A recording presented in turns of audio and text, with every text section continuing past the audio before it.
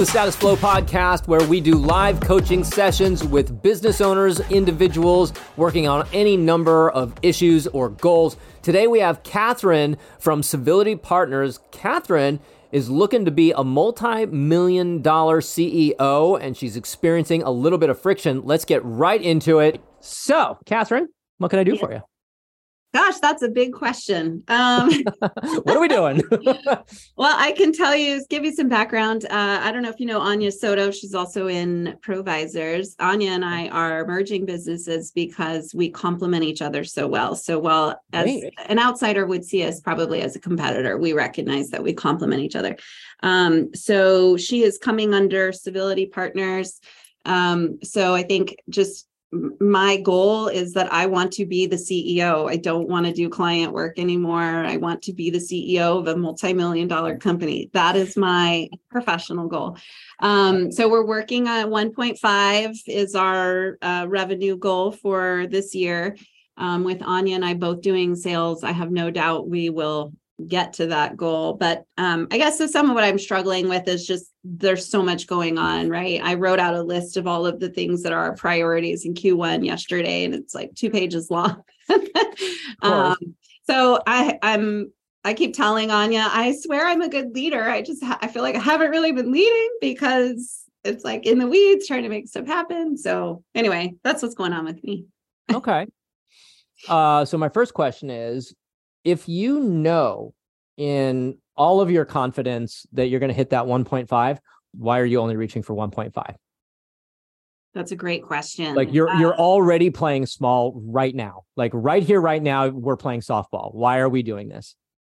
I mean, I guess I've been saying I want to get to 1 million for a long time. And last year we did basically 850, and I was at my rolling 12 basically stated at 850. So it feels like 1.5 feels like a SMART goal, right? It's reasonable. No, this is bullshit. We don't do reasonable. We don't do reasonable as Status Flow. This is nonsense. Okay. Here's the thing. You're already playing small. And if you want to get to that, you want to be, if I heard you correctly, you said, I want to be the CEO of a multi-million-dollar company. Okay. So 1.5 is just barely multi-million, but you're already starting off with a playing small mindset. So we got to get you, I would, where you are right now and how I'm sensing in your energy right now and everything, you are better off stretching for something that is borderline absurd or ridiculous than setting the bar at 1.5 because your brain tells you that's what's quote unquote reasonable. Okay. So let me ask you this. And I, as much as I dislike this phrase, I'm going to use it. Clear your mind. I'm going to ask you a question. I'm going to ask you to listen for the answer. It's already in your head, so it doesn't need to drop in, but it's already in there. But what is the number that you are currently holding in your consciousness that you're going to generate? 3 million. Okay, so that's the number that's in there. That is okay.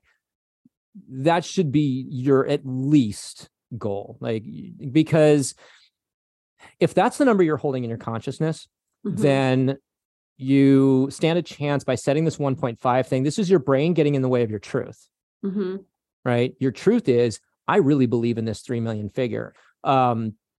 You're going to affect your bottom line, your sales figures, your revenue dollars much more by what you're holding in your consciousness than by market trends, than what you think is going to happen, than what your brain wants to process around, because what you're holding in your consciousness is energy. What you're holding in your brain is data and noise. So let's start right now by making this at least a $3 million revenue goal. Okay. Now a lot of this it sounds like so far that a lot of this is going to be strategy. You have 2 pages of quote unquote priorities. So let's understand that number one, priorities is not a word. I mean, I know it is, it shouldn't be. And here's why. Because when you have multiple priorities, you remove all meaning of the word. Similar to having multiple favorites. If I have 3 favorites, I have none by definition, right? So there is always in any given moment only one priority. So as you go down the list of those things that need to happen, what are the ones, and you say you have 2 pages, what are, I don't know, 5 of them that have the biggest impact on that $3 million revenue? Like, let's take a look at those. What are they? Great question. So we've, for our revenue goal has been 1.5. Our goal for Q1 is to do 375 in sales for the year. And so all of these priorities or bullet points, most of them lead up into that. So it's things like doing our webinars that get us, leads. It's teaching Anya how to do some of the work that I do with clients so that I'm freer to do the marketing. It's helping my other team member get good at what she's doing so I don't have to so a lot of it is kind of like delegating out in order to get us to, where we can function more. Mm-hmm. Some of it's we're updating our website to create more conversions and, email drip marketing. And so that's where I feel like the rush of like, we have to get this number and all of these things are happening right now, So I know when I was doing it yesterday, kind of what you're saying, this is not a list of priorities. It's a to-do list. They all feel very important. Right. So are these like tasks, like one-off things, or are they more project kind of stuff? Like the marketing campaign would be like a project thing, whereas sending the ad to the digital marketing people would be the task. Are these project things or task things? I think it's a mixture. Okay. What is the number one project thing on there that has the best chance of making the deepest impact on hitting that goal? I would say Anya and I said that we would send an email to cross-sell each other. She's sending all of her clients through her old company. I'm sending my clients to kind of introduce and say, hey, we should touch base. There's something new happening. I think that's because they're, super warm leads. We've already worked with them. So that's probably the number one. Okay. Who's responsible for the execution of the email blast to everybody? Anya's responsible for hers and I'm responsible for mine. Okay. So this is the kind of thing, like if you're going to be the CEO of a multi-million-dollar company, we got to get you in a CEO mindset. Yeah. I can't be doing emails, right? What's that? Yeah. You have honestly, okay. A couple of things need to happen here. The CEO of a multi-million-dollar company has no business sending that email. None. Right. How can we offload this and start moving you into a position where you are responsible for everything? You are not responsible for doing everything. You're responsible for everything getting done. You're not responsible for doing it. Those are two different things. Yeah. So I would say, Anya and I wrote a template email together that, one for her and one for me, so that I have a template. Theoretically, I could give it to my assistant to send it out on my behalf through my email. However, but that's my client and I know what's going on with them. And so feeling the need to tailor every email for the client is where the hiccup is. Do you know when I fly Virgin Airlines, do you know who does not come down the aisle to offer me a beverage? Richard Branson, right?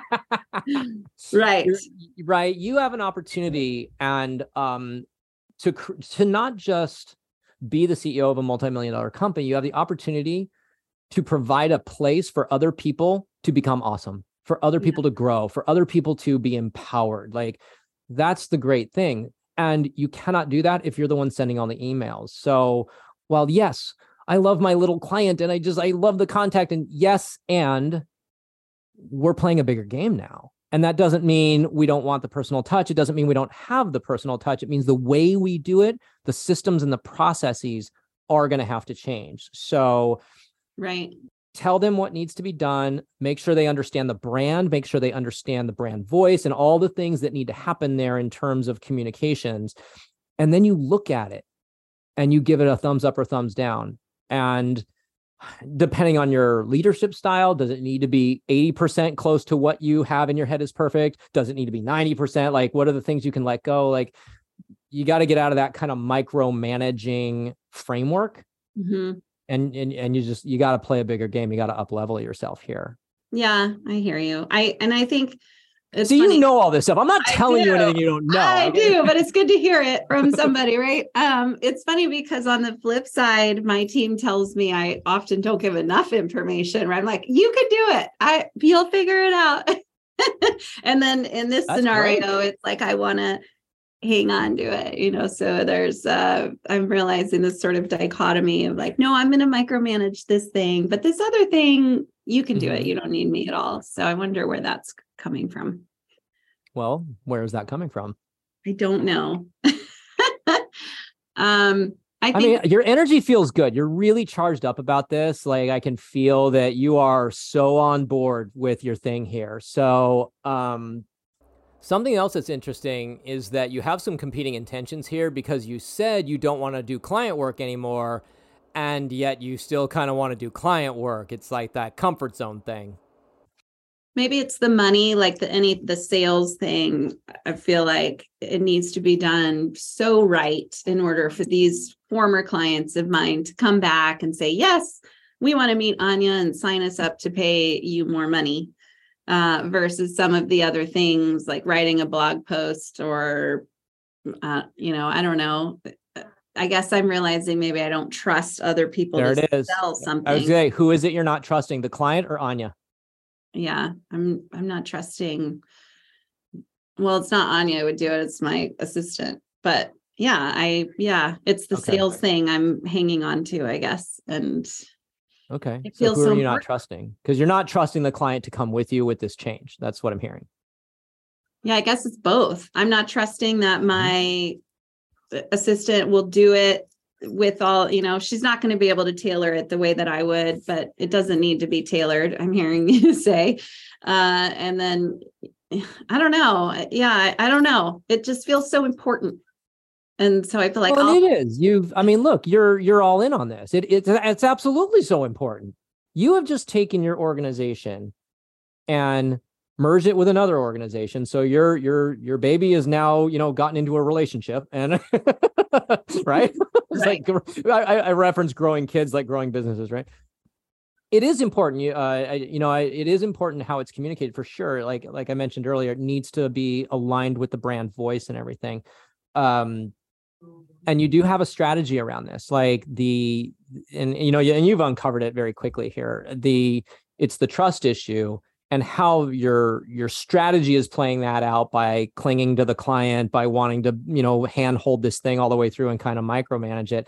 But understand that those, not just behaviors, also their energetic patterns are not conducive to leveling up to that CEO multi-million-dollar company kind of thing, right? And it ultimately disempowers people beneath you, right? Because now they're not empowered anymore. They're order takers. They're just doing what you're telling them. Right. And not many people love jobs like that. I mean, some people I just want to do my work and not have to think. Cool, right? They work at the DMV. I don't know, right? Just got your forms and you do your things, and there's no. Yeah. I don't know how much thinking is at the DMV. I shouldn't joke too much. Everybody jokes about the DMV. And then they'll say, that's not my job. You got to go over there to that other person. And maybe not pick on the DMV specifically, but a lot of government entities that are just like really kind of like machines in that regard.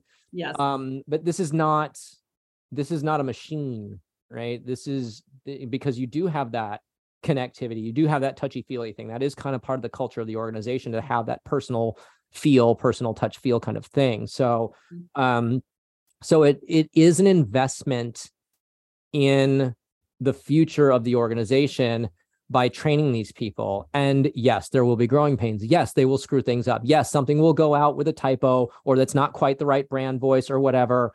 I've had it happen in my organization too, where I'm like, oh, I would never, even something that I said last month, I'm like, oh God, I would never say it that way now, right? Because something changed in my head.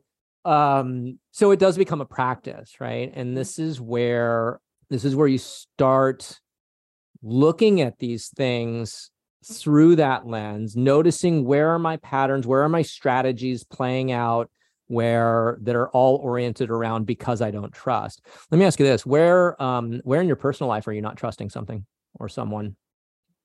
That's a great question. So I'm glad we're talking now, because 4 months ago, I was a totally different person. So I'm going through a very ugly divorce, and it definitely took me a while. Like last year was this crazy roller coaster I went on where I was fairly disconnected, distracted. And even I was telling my team, kind of what I was saying to Anya earlier, like, I feel like I'm not leading. Everyone's just kind of doing what they're supposed to do so we can chug along. But I haven't shared a strategy or anything with you. I haven't been visionary. And then it was weird. It was like one morning I woke up and it was just like, I'm back. I'm me. And it was so crazy because then I'd already been kind of courting Anya, wanting to work with her. But I just woke up one morning, Anya, you're working with me. I'm not taking no. I hired a EOS implementer, and it was just like, then Rebecca, you're moving back. I just like started ordering people around and not totally ordering them around, but yeah. So it's yeah. And so that energy you're sensing is a lot of that, where just all of a sudden it's like, okay, I'm back on track and I'm going to freaking do this. I tell you, Catherine, I love where you are. I mean, your energy is really good. You're fired up. I'm not hearing a lot of drag. I'm hearing a lot of operating from a place of truth and authenticity. So that all feels good. And what I would say is may your projects be as deep as the ocean and your tasks be as light as the foam. Mm-hmm. I like that. That's profound. Thank you. I'm glad you like it. But that is kind of the way, I think that's a good way to look at that, right? Because you're in San Diego, a lot of ocean down there. So I think that there's the opportunity is recognize that you are in a position to be thinking big picture, to be going deep, thinking deep. You don't have time to worry about a 6-foot swell on the surface. That's not what you're concerned is we need to make sure there are no tidal waves coming, and we need to make sure the ship is going in the correct direction and that all the things are happening. And but trusting your people, yeah, that's going to be a big thing. And it sounds like, how long were you married? 7 years. Okay, so 7 years. First marriage? Yep. Okay.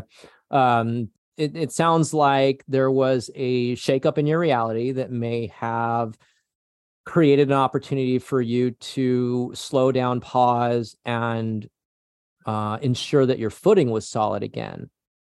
And it sounds like you did that really well. Like, based on what I'm hearing, based on your energy, you didn't. It doesn't sound like that you tried to maintain the same pace and speed when this happened. You said, okay, well, hold on a second here. And you kind of went into triage mode. And now you're on the other side of that, right? You feel good. Everything's running good. You're on solid footing. So now I think it's a question of kind of what I would say for you, some pretty easy mind shift kinds of things. And breaking the patterns of clinging onto the things that are really going to slow you down, because this is how you'll get on the hamster wheel, right? And be overwhelmed with too much stuff.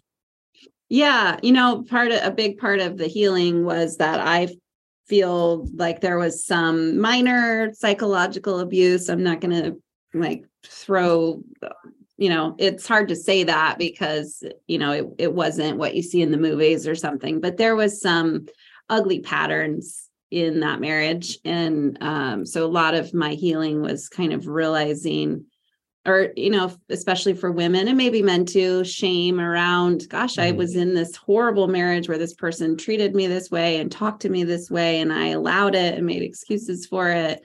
And so I think sometimes my bouncing back is more of kind of the imposter syndrome of like, I'm definitely not that person. So I'm going to go the other direction and be this other overcompensating. Yeah. But then this overcompensation version of me feels good. And maybe this is the romance, like trying to figure out who I am really again, through all of this.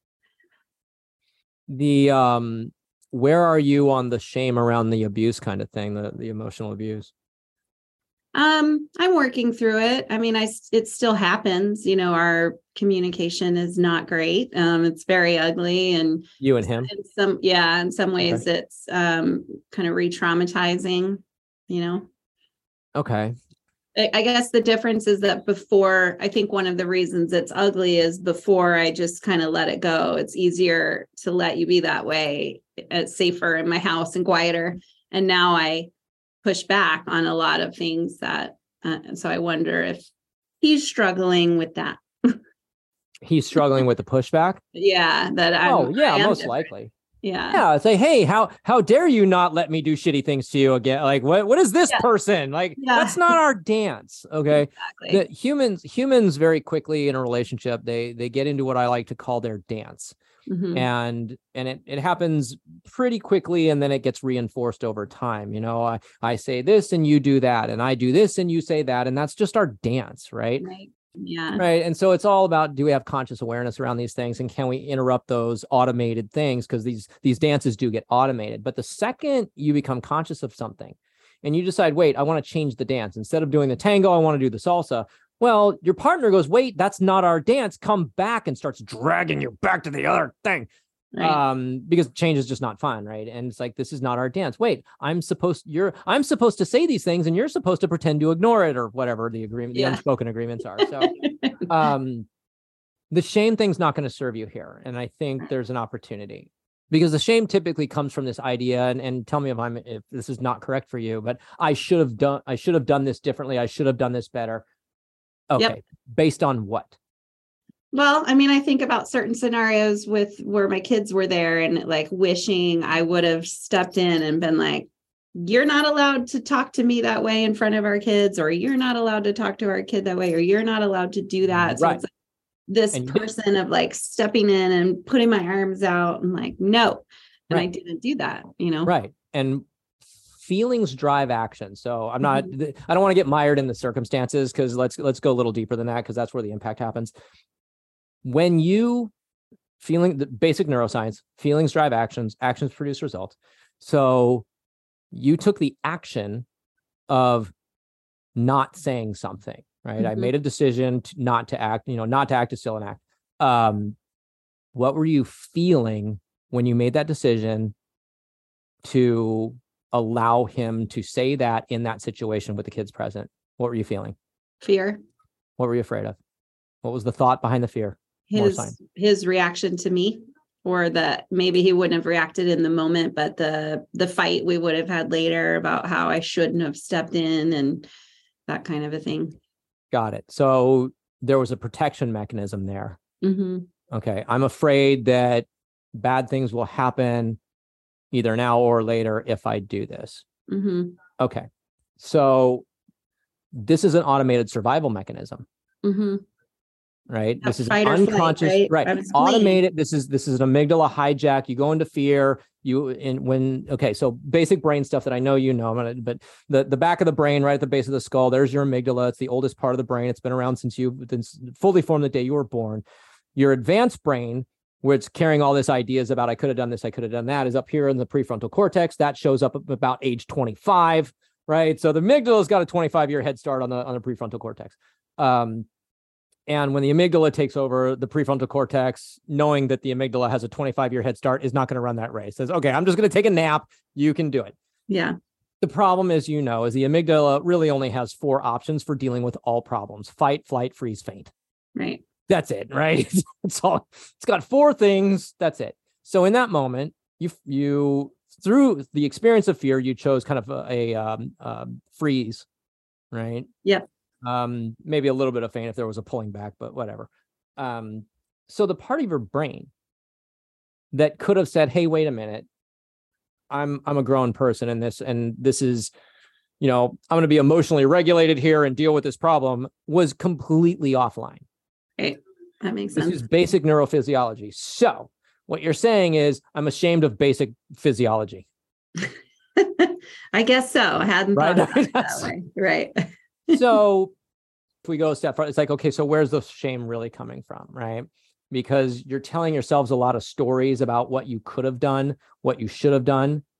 If you could have done it, wouldn't you have? Yeah. Yeah. Like, right. Because in this case, you were actually physiologically incapable of doing what later you can say, oh, I wish I would have done this. Right. So maybe there's an opportunity to let yourself off the hook here.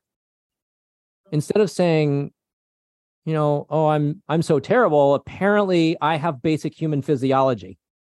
Right. That's true. I guess you don't think about it that way, that literally your brain takes over, or part of your brain takes over, that you just couldn't control. Now, I can say that I'm right about this or whatever. And, but ultimately it's not about me being right. It's a question of what is one potential alternate aligned way to look at this. And when I say aligned, I mean, everything you believe is a choice. Okay. Mm-hmm. Right. Beliefs are choices that we haven't taken responsibility for.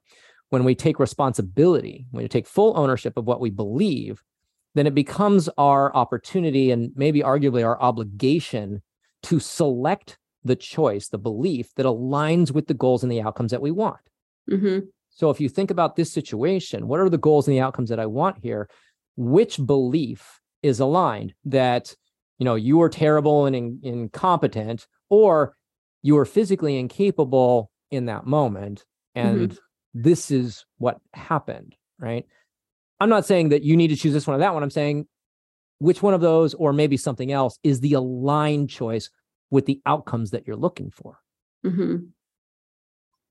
Yeah, I mean, I can sort of answer that. I think, so I know definitely spending a lot of time with both of my children around setting boundaries, being strong, and I guess in some ways trying to inject the things they might need for that scenario that I was in. And so that's one way I'm sort of course correcting, I think.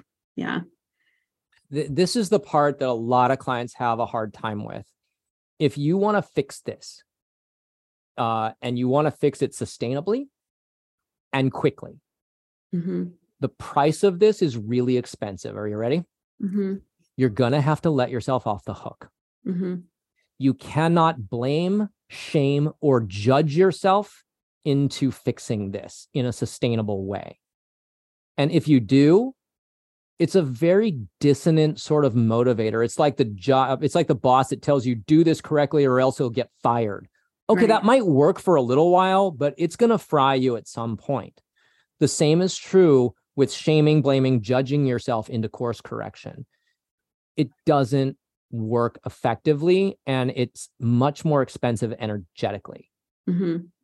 So if we can reallocate where your resources are coming from here, because this is like, I'm kind of in the resource management business in this regard. If we can get your ego, because this is all ego construct, okay? Call it the soul. The soul has no interest in blame or victimhood or any of this stuff. This is all ego construct shit. So if we can move your ego out of the way and let yourself off the hook, then we can have an effective change here a lot quicker. And this is one of the things that, in my experience and in our organization, that we work with, in particular, a lot of executive women on. It's the hardest work that we do with many of them, is getting them to let themselves off the hook. Because what you have is an interpretation of reality here. And you get to interpret reality however you want. Right. So if it feels true for you, like, you know what? He's right. This is physiology. If I could have done better, I certainly would have. I'm always doing the best I can in any given moment. And it's not always what I want it to be. I'm not for anybody. I have some very bad news. You're not going to be the best always 100% of the time. Dang it. Right? Damn it. But we set that expectation like I should always have done it perfectly. That's dumb, right? That's just not even a thing. So step one is to let yourself off the hook. And that is recognize, okay, I'm in judgment of myself. I'm going to let the judgment go. I'm not a bad parent or a bad mom or a bad partner or whatever the judgment is. Because the truth of the situation is, I had a reaction. I went into freeze. and I was afraid of dealing with things later. And this is the result. The result of that is I let him off the hook. I let him get away with something. Mm-hmm. No shame, no judgment. Yeah. It's the result. So now that we understand our actions, our thoughts, our feelings, and everything without the judgment, we go, okay, good to know. Now I understand. Because with this mental knowing, we can start to move into an embodied, physical, energetic knowing. Because as you know, of all people, the delta between knowing and not knowing, very small. The delta between knowing and doing is huge. Right. And so, it does start with the knowing. That was a lot, I recognize. How's this all landing for you? I mean, it's good. I hadn't thought about, of course see a therapist and we talk about the shame and all of that. And you put it in a different way than she has, saying you couldn't respond. You've literally had no options. And so you can't feel shame around that. And you don't want to overcorrect because of shame, because it is very emotionally draining and energetic draining. Mm-hmm. So I appreciate this new perspective on that whole thing. Mm-hmm. So the thing about shame, I'm cautious when I say you shouldn't feel shame around something. The fact is you are, or were. Well, you didn't say you shouldn't feel shame. Yeah, but I think you said that she said like you shouldn't, like, because the thing is that feelings are facts about people. Mm-hmm. Okay. Now, this doesn't mean they're rational. It doesn't mean they're not rational or irrational. They're not justified or unjustified. They simply are. Mm-hmm. If I'm feeling anger, that's a fact. I am feeling that. Period. Right. It's a fact about me in that moment. So the opportunity is to understand, whoa. Again, neuroscience, feelings drive actions, thoughts create feelings. Wait, if I was feeling shame, what was the thought behind that? Because now I'm going to start to understand my inner framework, my operating system. Because then from that point, you can disentangle these things. Now, I also I really love what Brené Brown says about shame. Mm-hmm. I personally think that shame has no function whatsoever. It is completely useless other than to shoot yourself in the foot. Mm-hmm. Guilt, however, has a social function. Because guilt, I screw something up, it means, okay, I feel bad, so I won't do it again. So guilt has a social function.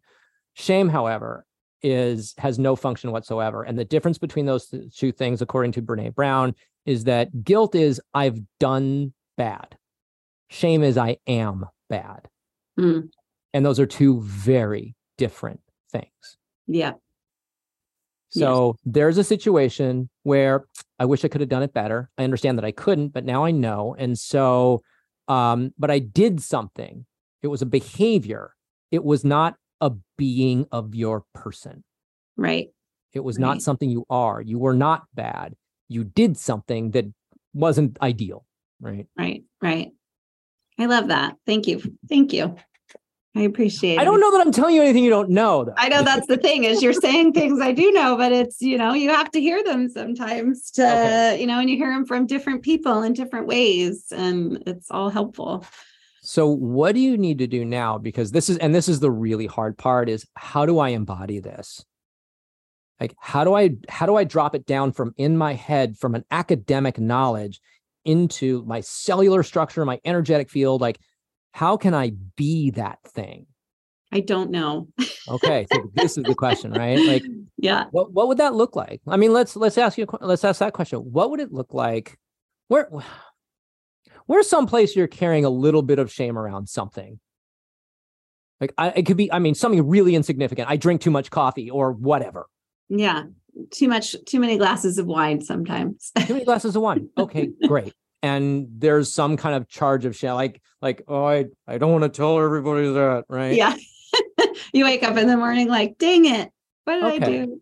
So what would it look like? What would it feel like? How would you express having the wine that you like having without any shame? I don't know. I guess I think the shame sometimes comes from society telling you shouldn't drink it, or you feel maybe it's like you felt you wanted to do something the next morning, but you didn't do it at all or didn't do it well because you were feeling a little slow. So I don't know. I think there's a variety of things, Well, so how would it sound the next morning, right? Here's how the shame sounds. If I'm hearing you correctly, the shame sounds like, oh gosh, I really shouldn't have had that wine. Yeah. That third glass was right. Shouldn't have had the third glass of wine because I'm feeling a little embarrassed, right? Yeah. Okay. What would it sound like? What would somebody, without making any commitments, without making like anything here, just theoretically, if somebody were to wake up without shame, having had that third glass of wine, what would they sound like? They'd be like, last night was great. That's why I had that third glass. Woo! I was loving my wine, right? Yeah. See, notice the difference. Notice how fun that is for you. Just in that moment to be like, oh, there's no shame, right? Like in that moment, as you came up with that, your whole energy changed. Yeah. You got lighter, you got bigger, like your field got more expansive. I mean, I can see it, right? Because while this is a podcast, I can see you here on the video, but you got much more expansive. Mm-hmm. Now that's important because you're growing a business. Right.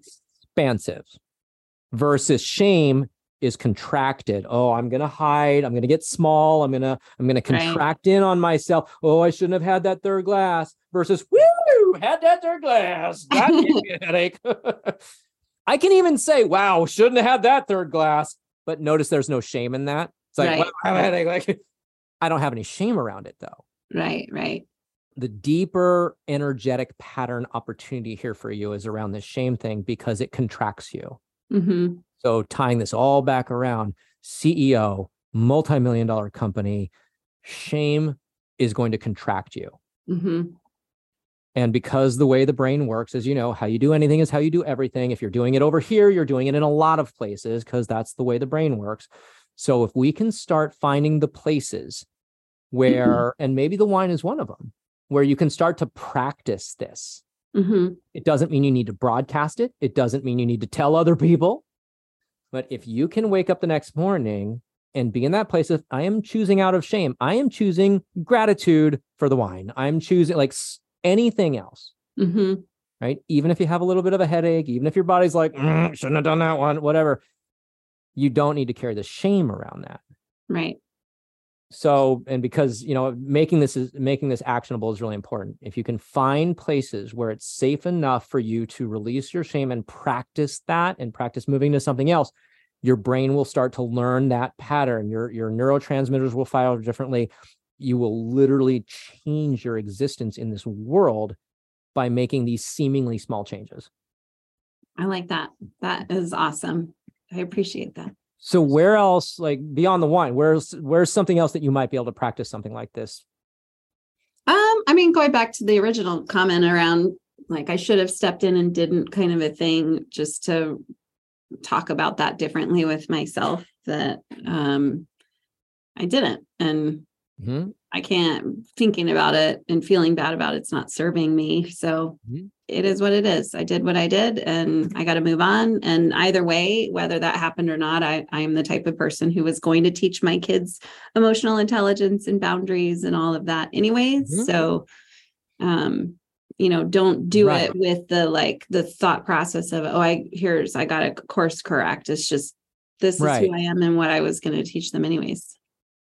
You can do this anywhere. You can do this on a golf course. If I hit a bad shot, I can be ashamed or embarrassed because of the three or four other people that are with me, or I can go, holy crap, doesn't get much worse than that. Right? It's choice, right? You can practice this literally anywhere. And here's the other thing I want to share with you about the kids thing, because in my experience, parents in particular put so much pressure on themselves to be perfect for their kids, to lead by example. Again, you're going to fail at this. Guaranteed. It's just, you're not going to be perfect all the time. So in the psychobiological approach to couples therapy, PACT, P-A-C-T, we don't talk about doing everything perfect and being right all the time. We talk about fixing it quickly. Right.